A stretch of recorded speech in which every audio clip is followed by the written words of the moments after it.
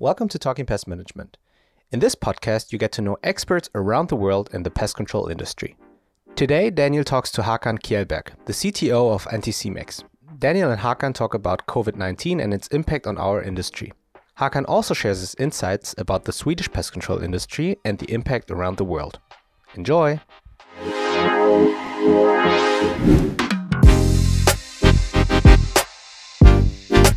All right, Hakan Kjellberg, Anticimex Sweden. Welcome to the show. Hakan, good to have you.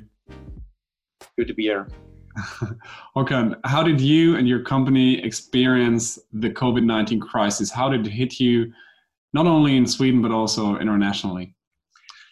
From Anticimex perspective, we were hit since we're a worldwide company, where we're hit on several occasions. It started out very much in Asia and then moved further west, came to Europe, and we had huge problems. Our countries were very affected, was both Italy and Spain in the early days. And from my perspective, sitting in Sweden, we had a lot of people, tourists, actually went down to Italy during the first, most hectic times, and that was also perhaps a risk or explanation why, Stockholm area was a lot of cases of COVID-19 early on. But we have been, and later on it's been in the US market. They have the lockdowns from New York and down. So, we have been affected in a very much same way as everybody else. We were taken by surprise, as I think everybody else was. So, but it has to be stay as normal as you can in a very unnormal times. Yeah. I would really like to know, we started our discussion a bit before we hit the record button about disinfection. And I think if we're looking at LinkedIn, if we're looking at Pest Magazine, if we're looking at what people do in Italy, in Spain, in America, in China, we see people disinfecting like crazy. What do your business think about disinfection, or is this question maybe does it have plenty of answers because you're a multinational company? It do have plenty of answers because we have different cultures all around the world, and we're seeing this from different points of view. So from a Scandinavian perspective, there's not been a market or driven by the markets.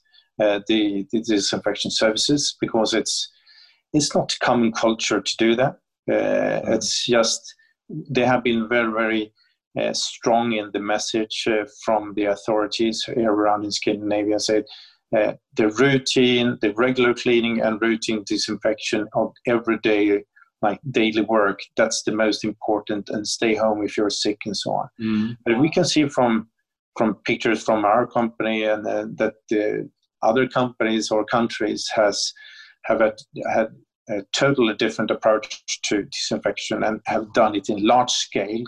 They have also been more affected by the COVID-19, by death tolls and so on. So understandable. I think we have seen it from different side of the story. Mm-hmm. Yeah, it's funny. We already found out that countries like Scandinavia or Germany, maybe Austria, Switzerland, it accounts for them as well, have been rather defensive, or not. I think culturally, not a lot of businesses or people do see disinfection with machines and fogging machines, and not just the tiny hand sprays, but really machinery where you disinfect whole buses or schools or governmental buildings, food industry. What is very, very common, let's say in US, American or Asian or maybe Israeli countries, is not in our areas. It's quite interesting, isn't it? I think it will probably make a lot of sense to regularly disinfect. We just had a discussion about that. Yeah. And maybe you want to elaborate a little bit about your opinion on that matter. But as you're right, Daniel, a lot of the routines and the routine cleaning and routine disinfection of services, that's something that should be done extremely frequent when we talk about COVID-19 and to prevent the disease from spreading. And that has been communicated from our authorities and like in the hospital sector and so on. So, but they are doing it. I mean, you can imagine a doctor or nurse meeting an infected person. They start just by washing their hands, like for 5 minutes. They use the hand disinfection products. They dress up, and they do everything they can to be proactive and preventative. And after the patient has left the room, the examination room, they do exactly the same again. I mean, they start cleaning, and they start doing the process all over again. And that has been repeated from every single day, every single patient, and so on. And that is what I see is the most, I mean, that's the disinfection, how it should be, a combination with cleaning and disinfection. And from a preventative perspective, I think it's important to do it at the higher frequency than before. And then sometimes you can do this more of disinfection if someone is rather scared or afraid of the COVID-19, and perhaps you're starting up your business again after has been in a lockdown for several weeks. That it's, I think there's a great need for doing a one-off treatment with disinfection services. Totally agree. Yeah, I think it has a lot to do not only with let's say the virus and how much does it make sense from a virology standpoint, but also in terms of security, transporting security and transparency to your employees, to your staff, but also to your clients, so they have some sort of security to re-enter facilities again, right? Yeah, and I mean, we can see differences all around the world in how we have been handling this situation, both by using disinfection products or not in a large scale. But we can also remember sometimes that there has been dramatic differences in how many people that has been affected. I mean, Sweden is still, I mean, even if someone around the world, no names, but say this is a horrible example of how to handle the COVID-19 situation, we can see other countries, of course, they have more inhabitants than Sweden, but still they have large numbers of affected people. In percent. In percent. Yeah, and that's also, I mean, how would you react if you were the boss of a president or prime minister or someone is running the show and say, what will your next step or move be if you don't have all the facts on the table? Could it be like that? Yeah, we can see the numbers are increasing. What can we do for stopping it, or an action we do think can be of great success, but we don't know yet. But are you willing to not do it, or are you willing to take a chance? Yeah, I think we can see a lot of brave persons out there, and we've also seen a lot of persons who have not been as brave. 100% agree. I also want to take account of what you said earlier, which I found really, really interesting, and I would like to ask you to explain it a little bit further, although it seems probably obvious, is what you said is pests do not care about COVID-19. No, they're not. I say it could be actually an increase of pests because of if people are not getting to work and do what they normally do for a living. Yeah. Suddenly we have some areas in the society where pests can like proliferate and just expand. They can use this. We can see it from a daily life. We see reports of dolphins swimming into the harbor of Venice. We can see other wild animals are like claiming back to streets in some parts of the world and so on. So why shouldn't rats, why shouldn't birds or pest birds or do the same thing? I mean, they're living together with us humans all the time, and suddenly we were like more in-house. We were not disturbing them as much as we did before. So why shouldn't the number of pests actually grow and expand? Obviously, and you also mentioned a couple of examples. The face of pest control and how it's being recognized by, let's say, our culture in every single country around the world. The face of pest control might be changing because we're dealing with things like zoonosis with rodents, with cockroaches, with birds and mosquitoes every day. And I would like your opinion on that one as well. Yeah, I mean, we were all taken by surprise of the COVID-19, but early on, as we stated, that our pest control industry is dealing with sometimes even more hazardous things when it comes to like viruses and microorganisms related to rats or birds that we face on a daily basis. We look into bait stations, we look into remove dead bodies of dead rodents, we like removing bird poo from buildings and so on. And those things are actually containing a lot of what we call hazardous waste or viruses and bacteria and so on. Oh, I'll just continue, no worries. Yeah.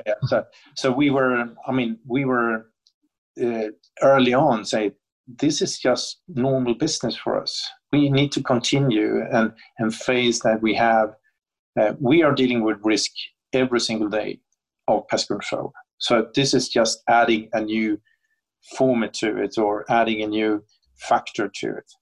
100% agreed. Yeah, for me personally, as you know, this channel, this interview series or podcasts, for us means really giving pest control a face, with the people from the industry, but also changing our reputation. For us, it's really important. As SIPA also quotes it, the good pest manager. We want to make pest control and the reception of it really more professional. I think that really pays into that, let's say, branding of our sector so much more because. I don't know, imagine you had a small coffee shop or some hip place or a t-shirt brand. It's probably not the best time to be in business right now, but us pesties, maybe a little bit effect for some people. Some people think it's disgusting what we do, but I'm really proud about what we do. And you just, with what you said, I think it really comes to the surface that what we do is inherent to our society and human health. Yeah, I totally agree with you. I mean, people look at pests you can look at it from different angles. I choose my angle and say that pests are related to our health. So if we're not handling pests in a good way, it could be a health perspective from misusing pesticides or biocides. It could be also letting them thrive, like letting pests within your apartment or building and have being like affected by their presence because they are spreading. We know that the cockroaches spread to allergic diseases or allergic substances. We have the rodents running from dirty to clean surfaces, spreading salmonellosis and leptospirosis. We have the birds around us. We have the mosquitoes in some areas. So I mean, it's a matter like if you want to be really, really passionate about it, you can say it's a matter of life and death. Yes. I think so too. Our sector is named pest control. That comes from the pest, obviously, that has been there once. It's so long ago that we really can't imagine it nowadays anymore. How the pest really affected our globe, but it was crazy. And the pest still is active in countries like Madagascar, for instance. And I think a global pandemic, although it's a virus, it's tiny, we can't see it, is comparable to what we do on a daily basis. So I think, what we're doing and the importance of it also being recognized as key industry was, really good for our sector, in my honest opinion. I hope it will thrive and continue. Did you Swedes use the Swedish country? Did it account you guys for a key industry from the beginning? No, again, they were a little bit reluctant to identify because we have like 290 communes, which is like a regional government, so to say, or really, and you had to describe your own business in a way that you are seen as someone that needs to be in the society, even if we have rough times. So we just did our own analysis and said, yes, me and my colleagues and our president said, of course, we are a company that provides services that needs to be ongoing, even if we have COVID-19. So we were just writing a letter to everyone that really asked for a letter, but we have not so far. I don't think we have actually been have had any problems with that. So we continue our business. And may I ask, did your strategy in Sweden or in any other country change at all? I mean, it's probably a very tough question to ask because you're a multinational business, but I think in some countries you probably did a 180 and focused on disinfection. In some other countries, business as usual, but overall. Yeah, I think we were a little bit in different parts of the world. So we changed a little bit of took the opportunity and also did a very good job in providing the market with the service they were asking for. So we, on that basis, yes, we did. In some other parts, like slow-growing Scandinavia or more laid-back Scandinavia, perhaps we didn't manage to create a market because the demand was quite low. But at the same time, we looked at the future and see what can we do, what is the next step, how should we communicate pests from a new angle, or do we need to promote it from a new angle, or should we just continue to talk about pests related to illness and sickness and viruses and so on, and the damage they can cause. Because nobody wants to be opportunistic and create populism, right? Just making money out of a virus with fear is just, crazy. And I think nobody in our industry really wants to do that. But how do you sensibly use the platforms that we have to engage with our community and client network and inform them, because they know we have to do with bacteria and viruses every day? I think it's quite a balance act, really, right? Yeah, it is. And we would like to term knowing, not guessing. And that's something we use for pests in general. But it also comes down to COVID-19 and what do we know and what are we guessing. Yeah. So we try to provide our customers with a lot of facts. And they were asking, we were giving them what we knew about the COVID-19 and how to react. So we did early on when the regulation said so. So we helped our customers to deal with a little bit of being supportive when it came to the risk assessment, because they were aiming for the food industry or restaurants and especially because they were, if you are to be open, you have to do something to reduce risk of your guests catching or spreading the COVID-19. So we were part of some of our customers, helped them out with identifying the risk by seeing where are your lines of guests, where are they lining up? Do you see any patterns in that one? So we actually helped them in doing that. Cool. And also a lot of trainings. We had webinars for customers, just providing what we knew about it and how to handle it. So I think we, in a very traditional CMX Scandinavian way, provided a lot of facts. The customer had to make their own decisions and assumptions. We just had a very philosophical kind of intro to our discussion when you said, which is also one of your company's slogans, knowing, not guessing, which I really like, because we said, numbers and figures and information are always retrospective. So looking back at the past, and then you have to be brave, as you indicated earlier, with the political heads of our nations. you have to be brave to take a step further into the future and assume what's going to lay in the future, what makes sense on a probability scale, and then move ahead further. I know Anticimex is using a lot of smart devices, digital devices, and digital traps, digital monitors, whatever. And knowing, not guessing, comes from that digital experience of yours. So how does that strategy change, grow, decrease during COVID-19? Well, we've been asked by some of our customers, how can we help them if they close down, for example? How can we monitoring their premises without even being there? And we said, yes, we have smart. We can do it from a distance. We can set up a monitoring system that helps you to identify something if like rodents are moving around your premises and you're not present. So we had like small packages or solutions for customers like that were really concerned and saw us as a partner, really partner in doing that.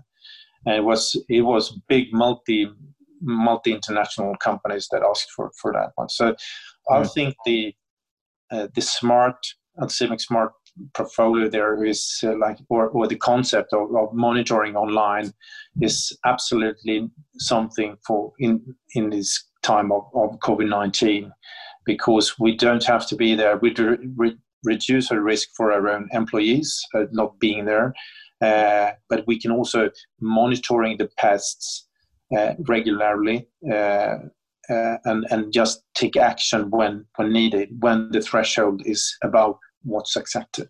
Yeah, and I think you in your annual report, your CEO Jarl, and also by the way of your main competitor Rentokil, Andy Ransom's the CEO, highlighted that smart or digital is going to be one of the key investments of your businesses for the upcoming years. And now new news, by the way, of Rentokil also reached us where Andy Ransom communicated that mergers and acquisitions is slowing down or deceasing completely for the moment now. So I think when you're trying to grow with capital to increase your turnover by mergers and acquisitions, when this is stopping, I think there is a logical next step. Growing your business with incremental sales and incremental new technologies like Smart Connect or whatever it's named. So I think that's what you just said is really complementing to how the big players in the market are. I think it goes for the whole pest control industry is how to develop your existing customers, because we know that pests can be.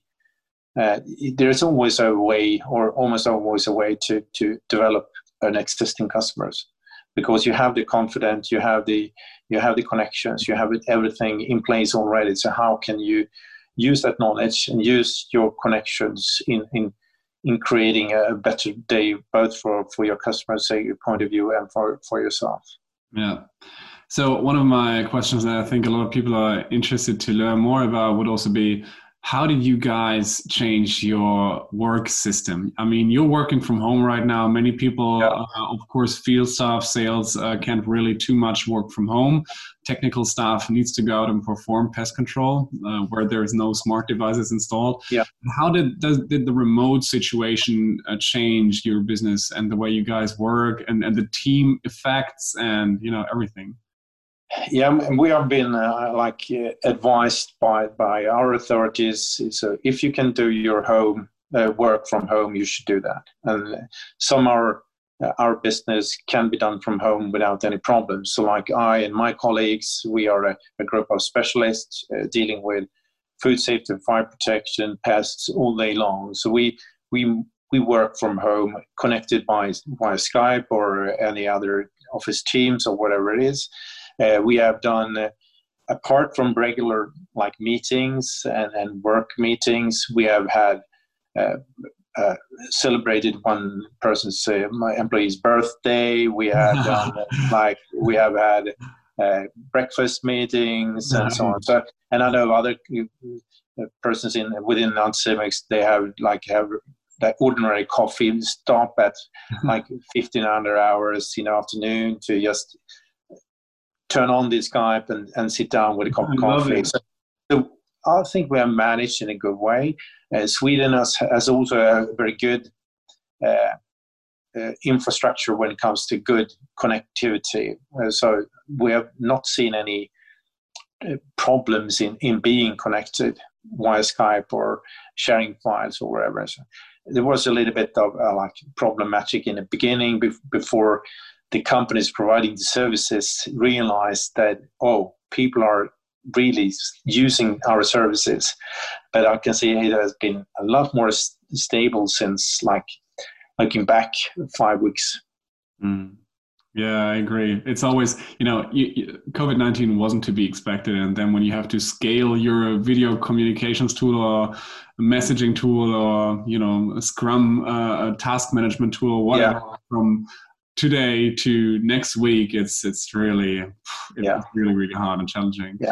Yeah. So we also done a lot of webinars as I mentioned before, and that has also been people have really enjoyed it. So customers have signed up for it and just took part. Yeah, I think so too. And honestly, we're living in 2020, and I said it earlier in another video. In 1914, Henry Ford introduced the 8-hour work week, and we have still not changed, although we have these smartphones and these smart thingies that let us work from all around the world very efficiently. So I think I personally stand for a world that is called meritocracy, where it's really a meritocracy means it's measured due to efficiency and not to hours you spend at a place, because the average worker works 3 hours per day, the average. So let's just work efficiently and measure our efficiency instead of the hours we put in, right? I would like to see, if you look at it from a perspective, if we look back 6 months from now, and say what, or even 1 year from now, and say what changes did we make during the COVID-19 that still exists? Some of them can be perhaps using these video meetings more widely than used before. Perhaps washing your hands has been more of common, and how to wash your hands. So I think it would be interesting to see what will be the long-lasting effects of Well, this is if you're going to find time, we're gonna have some guests that we're gonna try to speak to every 2 or 3 months. So I really would like to revisit that topic with you. Bring it back. Yeah. Last but not least, Håkan, this is a wild guess here, but what do you think? How do you think the virus and everything that's happening with the financial crisis is affecting our industry? Not only the multinationals that have already put out profit warnings for their stocks and private equities, but also the small mid-sized company, 1, 2, 3, 10, 15, 20, 50 employees. I can see a big difference in different types of businesses. I know the hotel industry, they will have a hard time in coming back to normal again, I think, because they just overnight they just lost everything.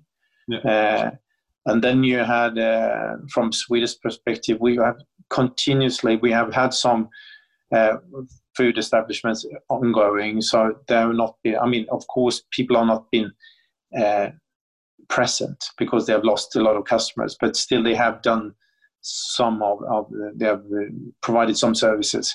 But also we can, some of our customers have a very explosion when it comes to selling services, or in the food sector, food. So I think we can see different segments having hard time to get back than others.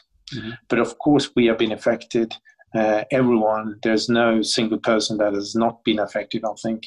And it will take time before everything is back to normal, if it ever gets back to normal. Never, yes.